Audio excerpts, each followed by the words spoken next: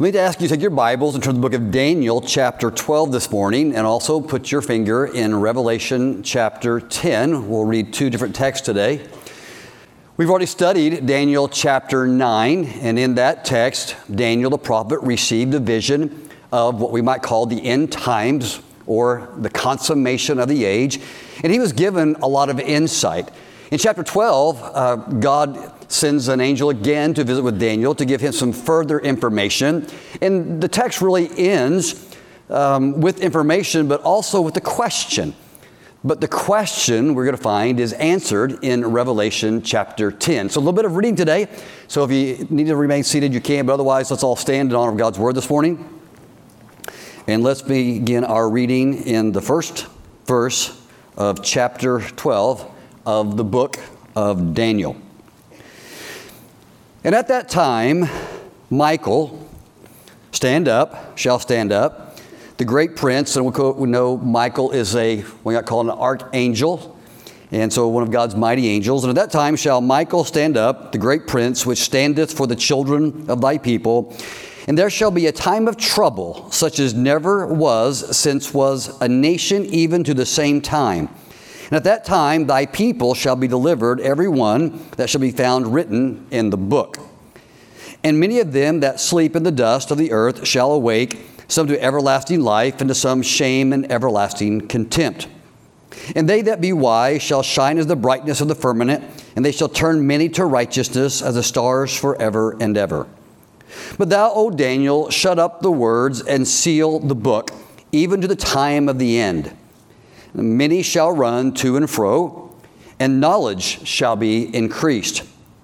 And then I, Daniel, looked, and behold, there stood another two, the one on this side of the bank of the river, and the other on that side of the bank of the river. And one said to the man clothed in linen, which was upon the waters of the river, so we have an angel, how long shall it be to the end of these wonders? Daniel's inquisitive. He wants to know, well, when's the consummation of the age? When will these events that you've revealed to me unfold? And the Bible says in verse 7, and I heard the man clothed in linen, which was upon the waters of the river, which held up his right hand and his left hand unto heaven, and swear by him that liveth forever and ever. He's ready to testify of a truth, that it shall be for a time, times, and a half. And this is a Hebrew idiom that would have been understood as 3.5 years. And when he shall have accomplished to scatter the power of the holy people, all these things shall be finished. So he's saying, well, at the end of a 3.5 year period shall come the consummation of the age. And I heard, but I understood not. Then said I, O my Lord, what shall be the end of these things? And he said, go thy way, Daniel, for the words are closed up and sealed till the time of the end. Many shall be purified and made white, saved and tried, but the wicked shall do wickedly. And none of the wickedness shall understand, but the wise shall understand. And from the time that the daily sacrifice shall be taken away, and the abomination that maketh desolate set up, this is a whole other scene in the tribulation period that we have not yet gotten to, forgive me, because we're looking at this, the judgment's really coming from heaven. But during the same time of judgment, the Antichrist will come and present himself as the world ruler. He will lead the world in a level of prosperity while these early sealed judgments are happening. After the first 1.5 years, he will go to the temple and he will declare himself God. He will stop what is said here, the sacrifices, and he will basically present himself as God. This is called the abomination of desolation. This is when the devil proclaims himself God before a watching world, and that's what's being referred to in this text, which we'll get to that in some detail in our study. So again, verse 11, and from that time the day sacrifice shall be taken away, and that the abomination that maketh desolate set up, there shall be 1,290 days. Blessed he that waiteth, and cometh to the 1,335 days. But go thy way till the end be, for thou shalt rest and stand at the lot of the end of days. So he's basically saying, for our purposes today, that the end will come at the end of a 3.5 year period of unimaginable tribulation at a time when this Antichrist still rules. So now take your Bibles and turn to Revelation chapter 10. And we see some similarities between that text and this one. But what I want you to see is the question that Daniel asked specifically, when will this be? Well, we have some guidelines. There'll be a time of tribulation, and there'll be a time when this Antichrist sets himself up, and there'll be an abomination of desolation in a temple that is yet to be built again. And it'll be 3.5 years after that event occurs. But when is that in history? Okay, verse number 1 of chapter 10 of the book of Revelation. And I saw another mighty angel come down from heaven, clothed with a cloud, and a rainbow was upon his head. And his face was as it were the sun, and his feet as pillars of fire. And he had in his hand a little book open, and he set his right foot upon the sea, and his left foot upon the earth. What an unimaginable scene.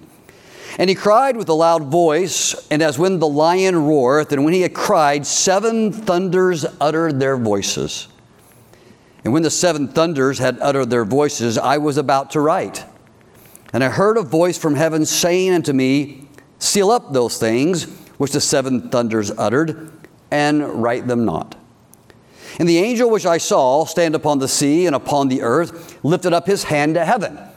A very similar act of oath that the angel took in the book of Daniel chapter 12, and swear by him that liveth forever and ever, who created heaven and the things that are therein, and the earth and the things that are therein are, and the sea and the things wherein are therein, that there should be time no longer.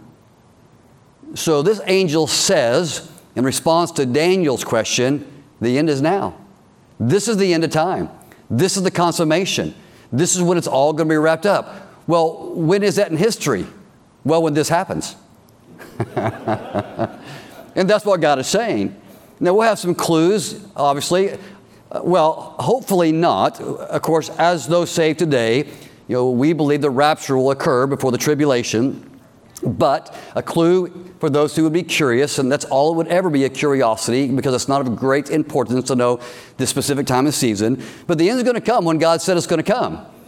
The book of Deuteronomy says the secret things belong to God. And so giving too much speculation to try to figure all this out is really not God's intent. The intent of studying the book of Revelation is not to give you a calendar. It is to open your eyes that these things are going to come upon the earth one day. So what manner of men ought we to be in the present? But verse 7, but in the days of the voice of the seventh angel, which has not yet sounded, when he shall begin to sound, the mystery of God, this is the plan, the whole scheme of God from the creation till now should be finished.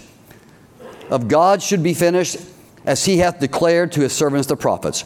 And the voice which I heard from heaven spake unto me again and said, go and take the little book, which is open in the hand of the angel, which standeth upon the sea and upon the earth. And I went unto the angel and said to him, give me the little book. And he said unto me, take it and eat it up, and it shall make thy belly bitter, but it shall be in thy mouth sweet as honey. And I took the little book out of the angel's hand and ate it up, and there was in my mouth sweet as honey, and as soon as I had eaten it, my belly was bitter. And he said to me, thou must prophesy again before many peoples and nations and tongues and kings. Our Heavenly Father, I pray the next few moments, as Lord, we contemplate your eternal word here, that Lord, as we would obviously be curious about the details of this passage, that Lord, we wouldn't miss the larger picture, Lord, of the admonition that, Lord, not only did you intend in John's day, but Lord, the encouragement and the admonition you intend in this writing for our day. And so I ask for your help with this in Jesus' precious name. Amen. God bless you. Thank you so much for standing.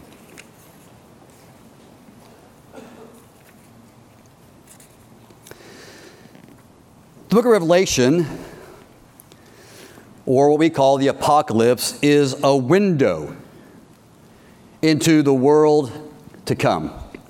It's a time when God will bring about the consummation of history, reorder and remake the cosmos. He'll displace the devil from his reign of terror upon the planet and judge fallen humanity and our earth and its sin and its wickedness and rebellion. it lifts us up for a moment into the glories and the wonders of the very throne room of God. As words have limits, words are still are being used here to try to help us understand the glory of God that resides in unspeakable light, unapproachable light. We see there His entourage and His court and all of its wonder and glory. In chapters 4 and 5, it lifts up to heaven and it helps us see the throne of God, to view His worthiness and His magnificence, and then see the worthiness of Christ, the only one who is worthy in all of eternity and all of time to take the scroll, the deed of human history, the end time events, take it from God and to see them fulfilled. We have tried to comprehend the wonders, the glories of the creatures surrounding the throne, the living beings, the seraphim, the cherubim, the living beast, the witnesses, all those who stand before God. We find in the book of Revelation, in chapters 2 and 3, God's unimaginable, grace-filled love for people like you and me, for His church. And discover again what the Bible has echoed over and over and over, that God will judge sin one day. Mankind is asked, as long as mankind has existed, why God has not intervened. Why does God not stop this wickedness? And even the martyrs under the altar of the throne room of God, those who died in the tribulation period, are asking God, how long until the consummation of the age and all the wrongs are made right? Well, God says that it will come one day, but He wants us to know that He will judge sin. And that mankind can either bear the wrath of God, and in the final consummation, in one of two places. You see, for us, those of us who know Christ, God's wrath for our sin has already been displayed and was displayed on the cross. Our sins require death. Our sins require judgment. But our sins have been judged. Wrath has been poured upon them in the person of the Lord Jesus Christ. He experienced our hell, our judgment, and He gave us an imputation. He gave us His righteousness. That's what grace is all about. You and I receive a gift we do not deserve. We experience mercy. We do not get that which we do deserve because of the provisional work of the Lord Jesus Christ, the atonement on the cross. Sin can be judged there, or you can bear your own sin one day. And that's what will happen at the consummation of the age when Jesus comes back at the eschaton, or the second advent, at His grand conclusion at the time of the end of the tribulation. In the chapter we have studied so far, we see God's judgment now beginning to come to earth in these final days.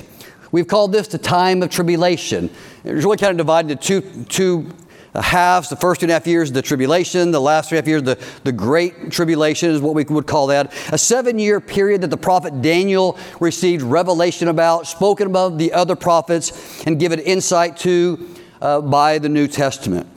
Ezekiel saw this day, Isaiah, Joel, Habakkuk, Jeremiah, and the other prophets. What the Bible is called the time of Jacob's troubles, the time of an unparalleled distress upon the earth, terrors released from heaven and terrors from underneath the earth. In the first 2.5 years, the consummation begins as Christ received from the hand of God a 7-sealed scroll containing a record of human history, of the end of the world, the tidal deed of the earth, and the events of the tribulation.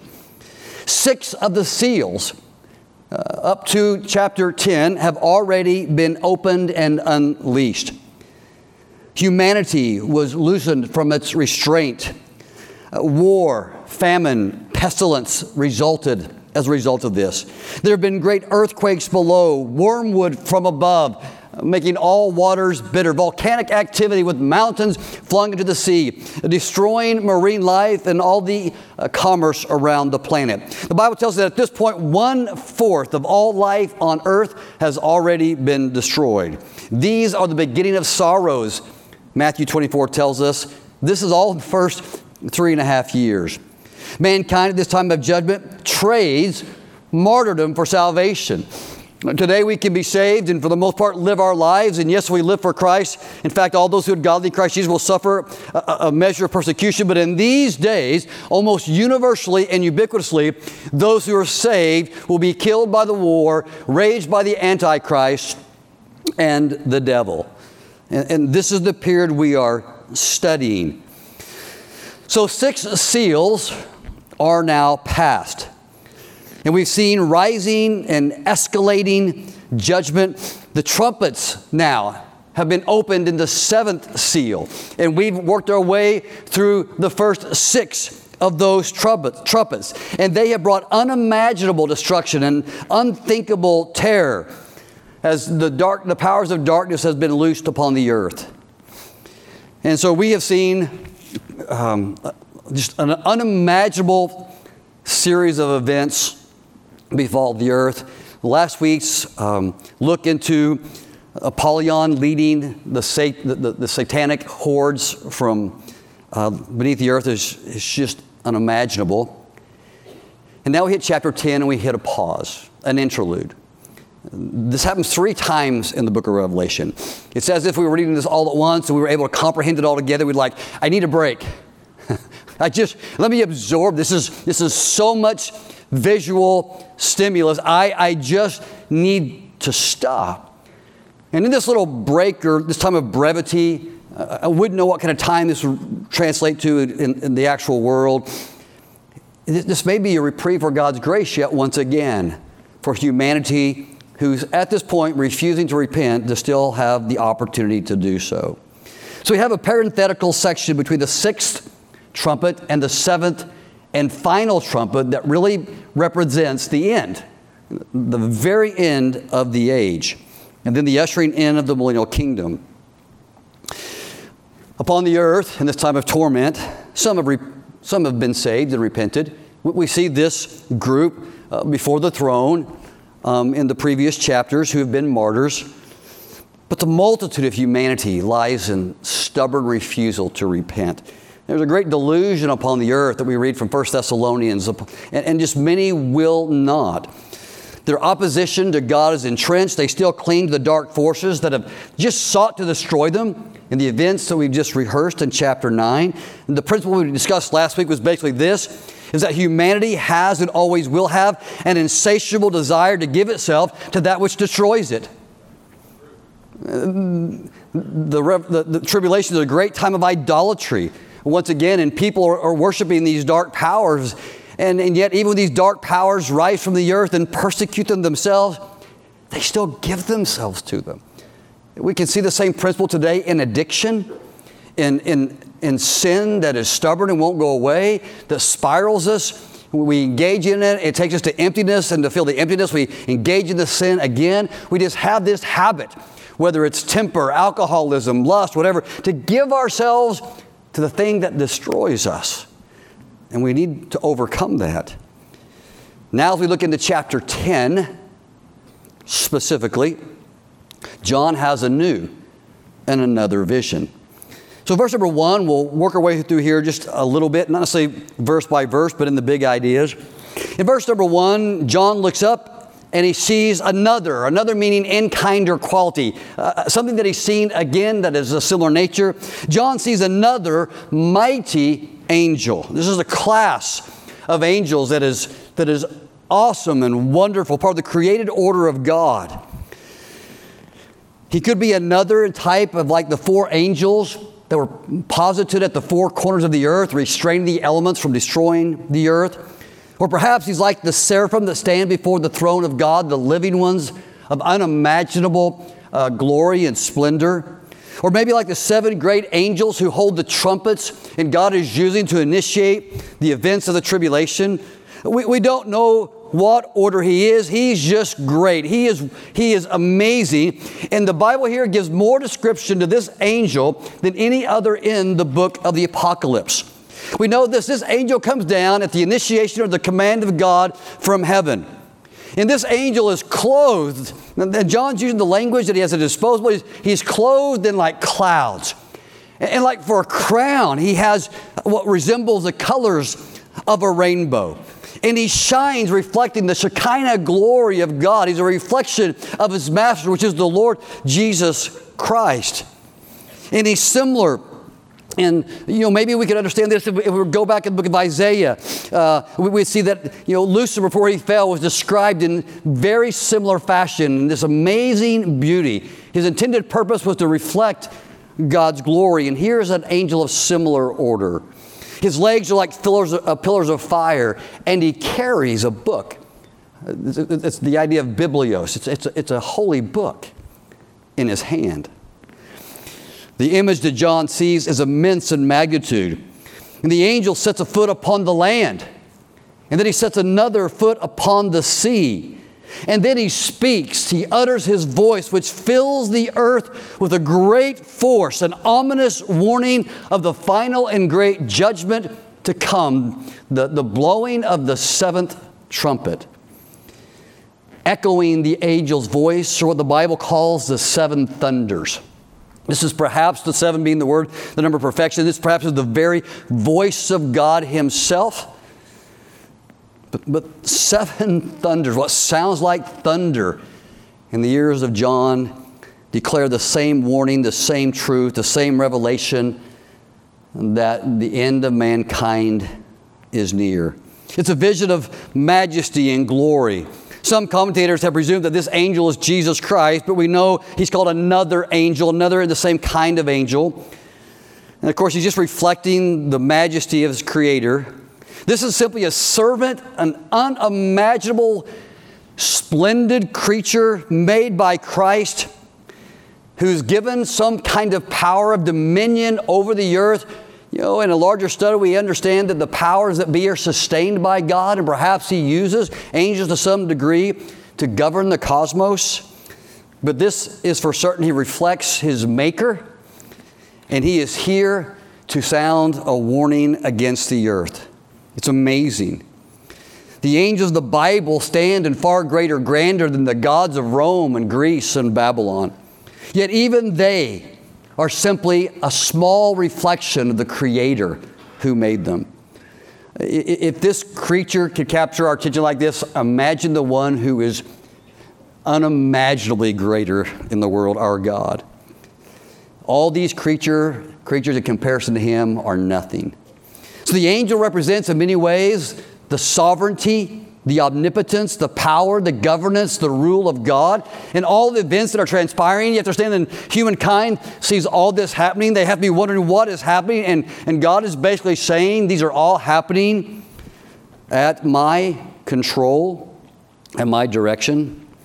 In John's vision, this great angel, perhaps Gabriel, perhaps Michael, we don't know, another angel entirely, he raises a hand and he swears by this commission of God to say what he says, and he looks upon the earth with one foot on the land and one foot on the sea, the book in his hand, the other hand raised, and he simply says, in response to Daniel's question, it's over.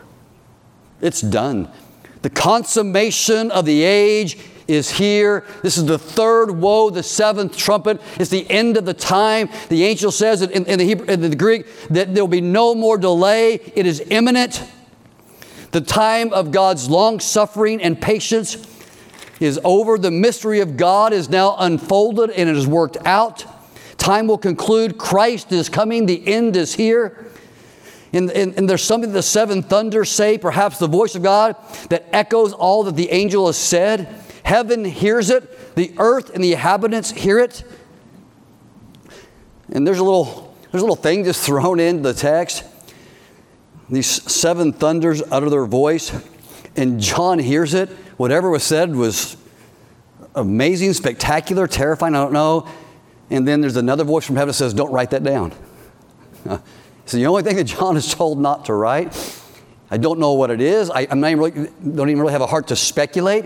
I'm going to assume it has to do something with the judgments that are about to fall. I don't know. It's for the inhabitants of the earth to know in that time.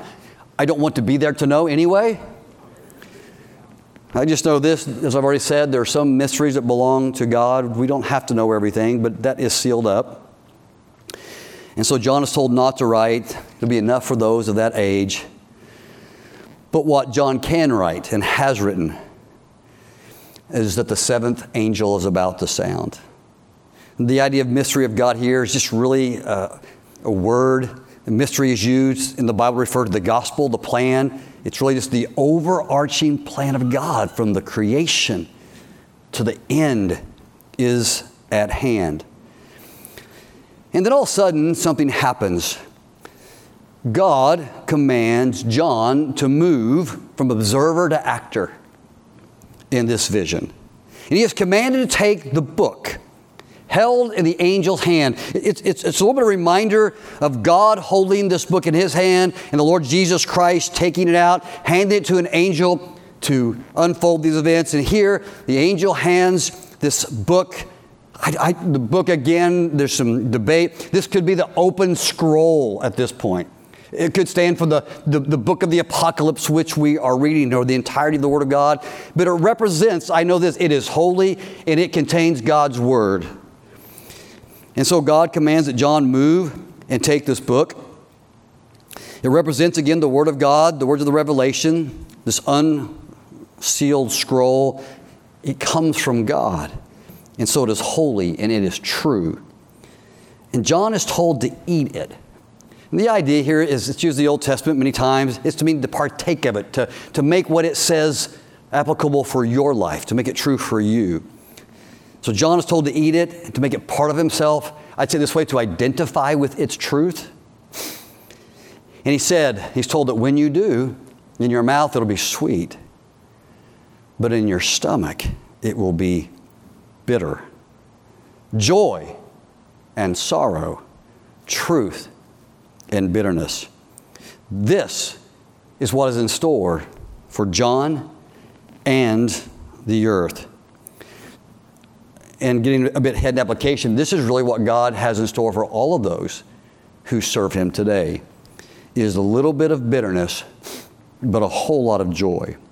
John is told that the reception is then to be preached. What he hears here, what he receives in the book, it is to be preached.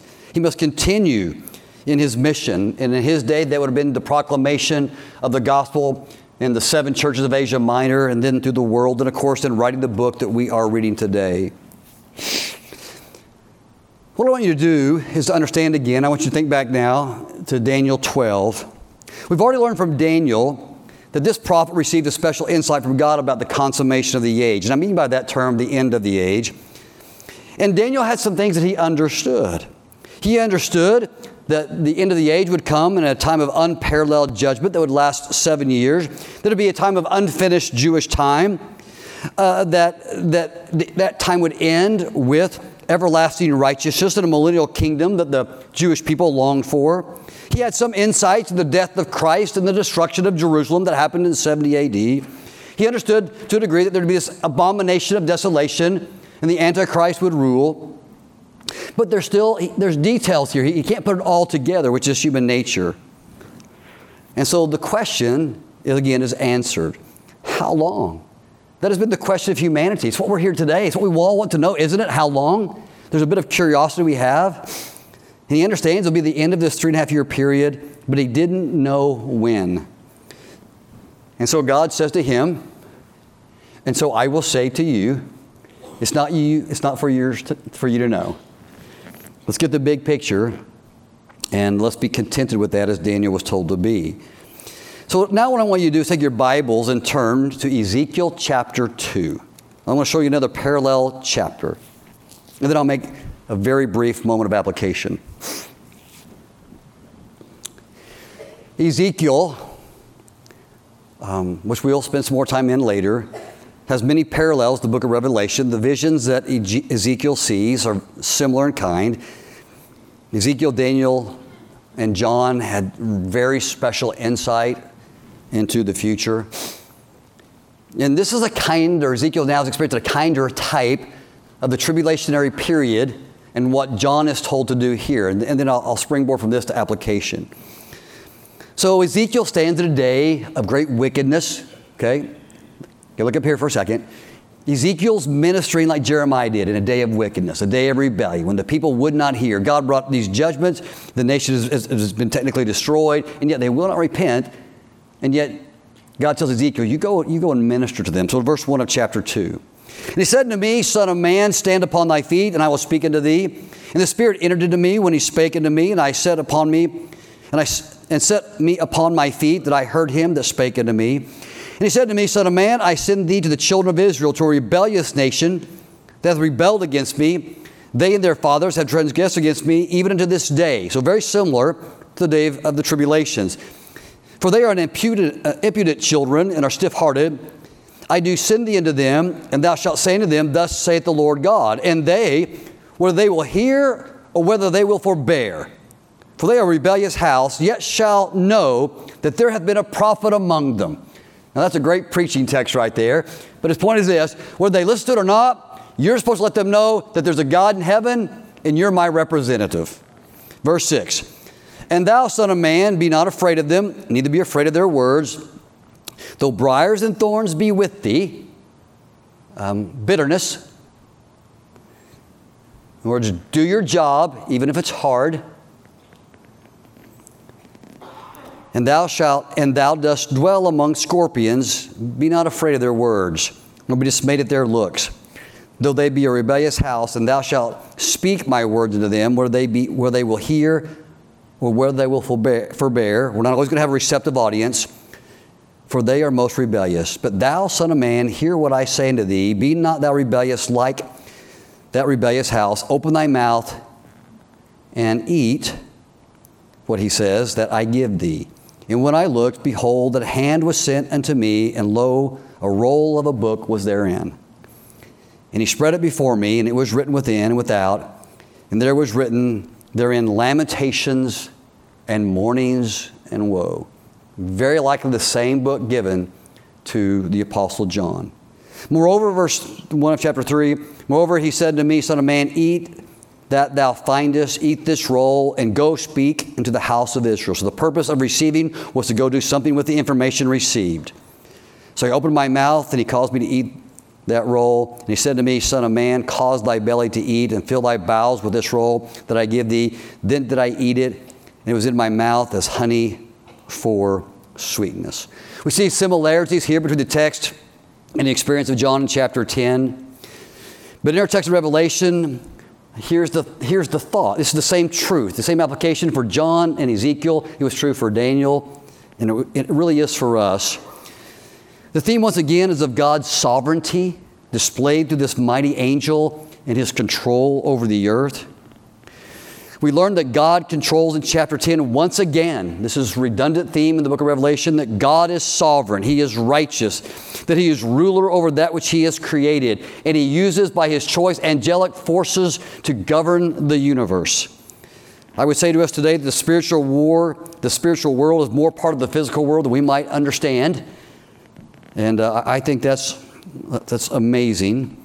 But the application for John's audience was, and I want you, this is what we're going to leave with today, that serving God understands that he is in control, and that ages and times and seasons, and that even each individual day of our life is under his omnipotent supervision. And that our experience in this fallen world will require that we demonstrate a faith in that reality. I know I have the world's longest points, but it makes sense to me. What's the thing? I don't care what you're experiencing today, whether it's the events of today or it's the events of the Great Tribulation. God has a foot here, he has a foot here upon the foundation of the world, and our God's in control.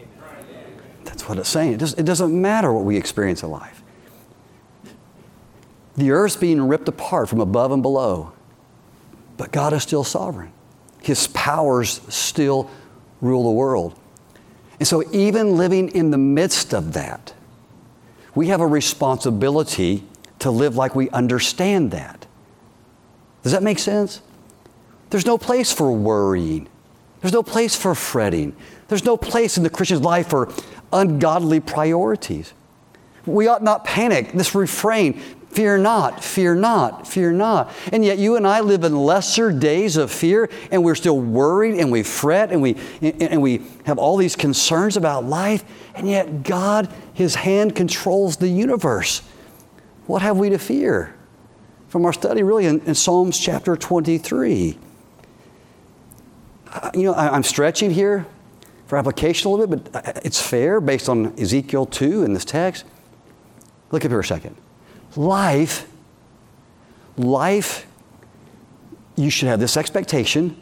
Life for us in Christ will be bittersweet. Now, if you go into it understanding that, you'll probably navigate it better. Serving God is often bitter, sweet. The Word of God is an unimaginable truth. It's a blessing. Following it, we find salvation in it. We find redemption in it. We find transformation in it. We find blessing. It's through the Word of God that one day, we'll enter into heaven because of its truth and the application in Christ. But you and I live in a fallen, sinful world. In the period of tribulation, the saints receive a special immunity from the wrath of God, but not immunity from the wrath of the devil. In other words, my life today, spiritually and physically, is hid in Christ, in God. The devil can do nothing to me that the Lord does not allow. And yet I am still subject to the forces of this planet. If a raindrop falls and I'm outside, it's probably going to hit me on the head. And you and I live in a fallen world, and life for us is going to often be bitter, sweet. Not all of it is going to be a bed of roses. And John is writing to his contemporary audience who was living in the midst of great persecution. We get an idea of this in 1st and 2nd Peter. And they're going through a great trial themselves. And Peter and John said, fear not. See God upon His throne. Understand that the consummation is coming. Understand there's a reward for your labor. Don't get caught in the micro. See the macro and understand there's a bigger thing out here for us to appreciate. God holds in His hands the affairs of the world. John is given a unique and singular task in our text to take what he has heard in the Revelation, the Apocalypse, and to write it and to speak that to his generation. Other men received a similar task. But today I want us to understand we also hold an unimaginable treasure and truth in our hands and our hearts. And in having such a treasure, even in an evil world, there comes great responsibility. I want you to look at the final verse of the text. The very final verse of the text, and there's two words here that God says to John in terms of commissioning after he partakes of the book. Okay? And the two words are this: thou must. Okay? Thou must. I've given you something. Now thou must go and preach it. Thou must go tell. And here's the idea, and you're going to look at this and go, what a wonderful truth, what a blessing. It's going to be sweet, it's going to be precious to you, it's going to be the source of life and inspiration, it's going to give you all you need in life. But as you go out there and live it in the world, Ezekiel, Jeremiah, Isaiah, John, Peter, Paul, it's going to be thorns and briars and bitterness and difficulty sometime. And you need to get it. And don't be delusioned by it.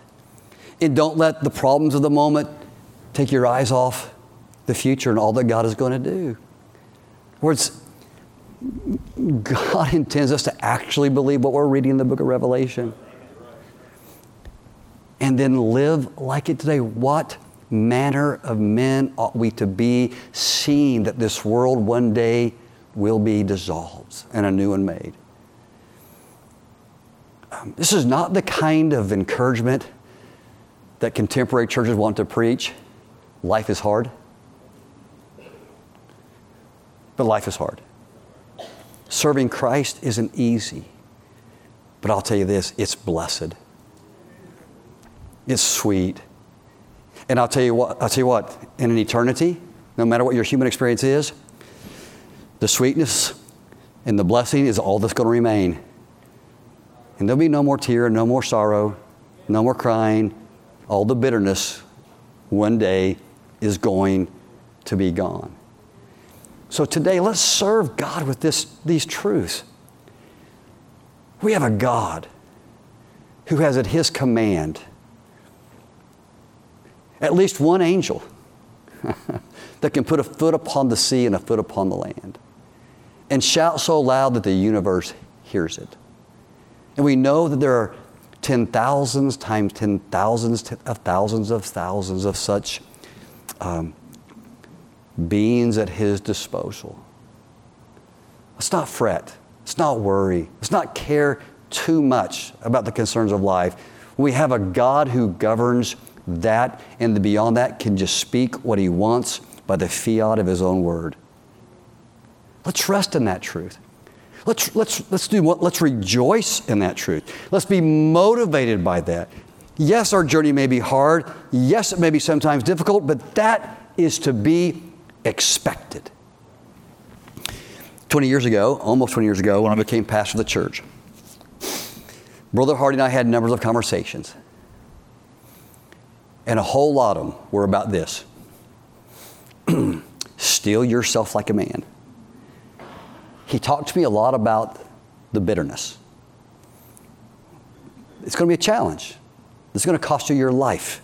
It's going to take all you have. But then as always, it's the greatest thing in all the world. And 20 years later, 25 years later, you know what? I've run into some thorns and briars. None of you are thorns and briars, just other people that are thorns and briars.